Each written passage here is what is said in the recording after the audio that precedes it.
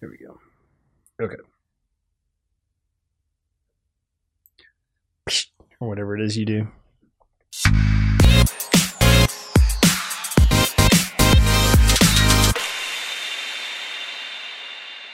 Hey, I'm David Liggett with datacenterHawk, and today we're answering questions about trends in the data center industry. Here's the first one.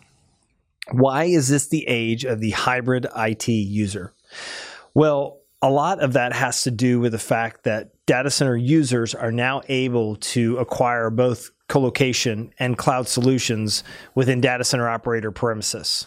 And in the past, they have not been able to do this. So just the fact that a data center user now can actually have access to their colocation environment and then also access cloud infrastructure from the data center operator themselves or from direct connects to data center cloud providers like AWS or Microsoft Azure is really growing this age of hybrid IT. And that's definitely a trend that we'll see moving forward in the future. Will we see as much M&A activity in 2018 as there was in 2017? So 2017 was probably the largest year of data center industry M&A activity ever. There was over $20 billion of mergers and acquisitions that took place in the data center industry in 2017. So I don't know if we'll get to that $20 billion number in 2018, but definitely we'll see continual interest in mergers and acquisitions in companies moving forward with that approach. You know, the M&A activity gives certain data center operators the ability to grow not only in certain markets, but also with certain customer types. And so definitely think that will continue in 2018.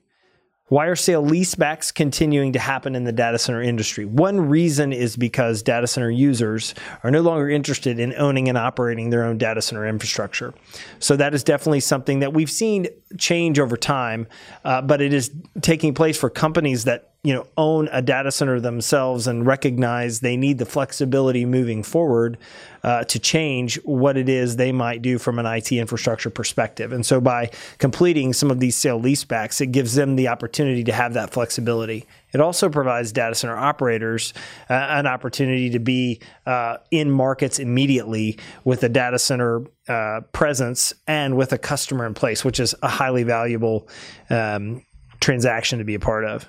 What markets will see the most growth in 2018? Well, one of the things that we hear a lot about in the data center industry today is about the growth of edge computing.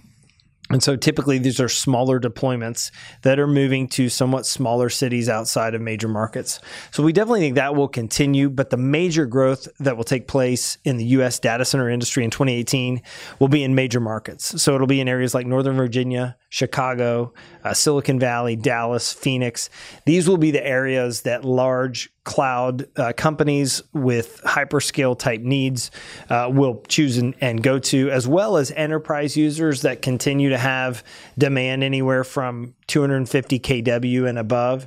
And this is where we think the demand will take place. Again, that's Northern Virginia, Chicago, Silicon Valley, Phoenix, and Dallas. Those markets will see the most demand. If you want to learn more about the data center industry, you can go to datacenterhawk.com and you can check out our blog at datacenterhawk.com/blog. Thanks for watching.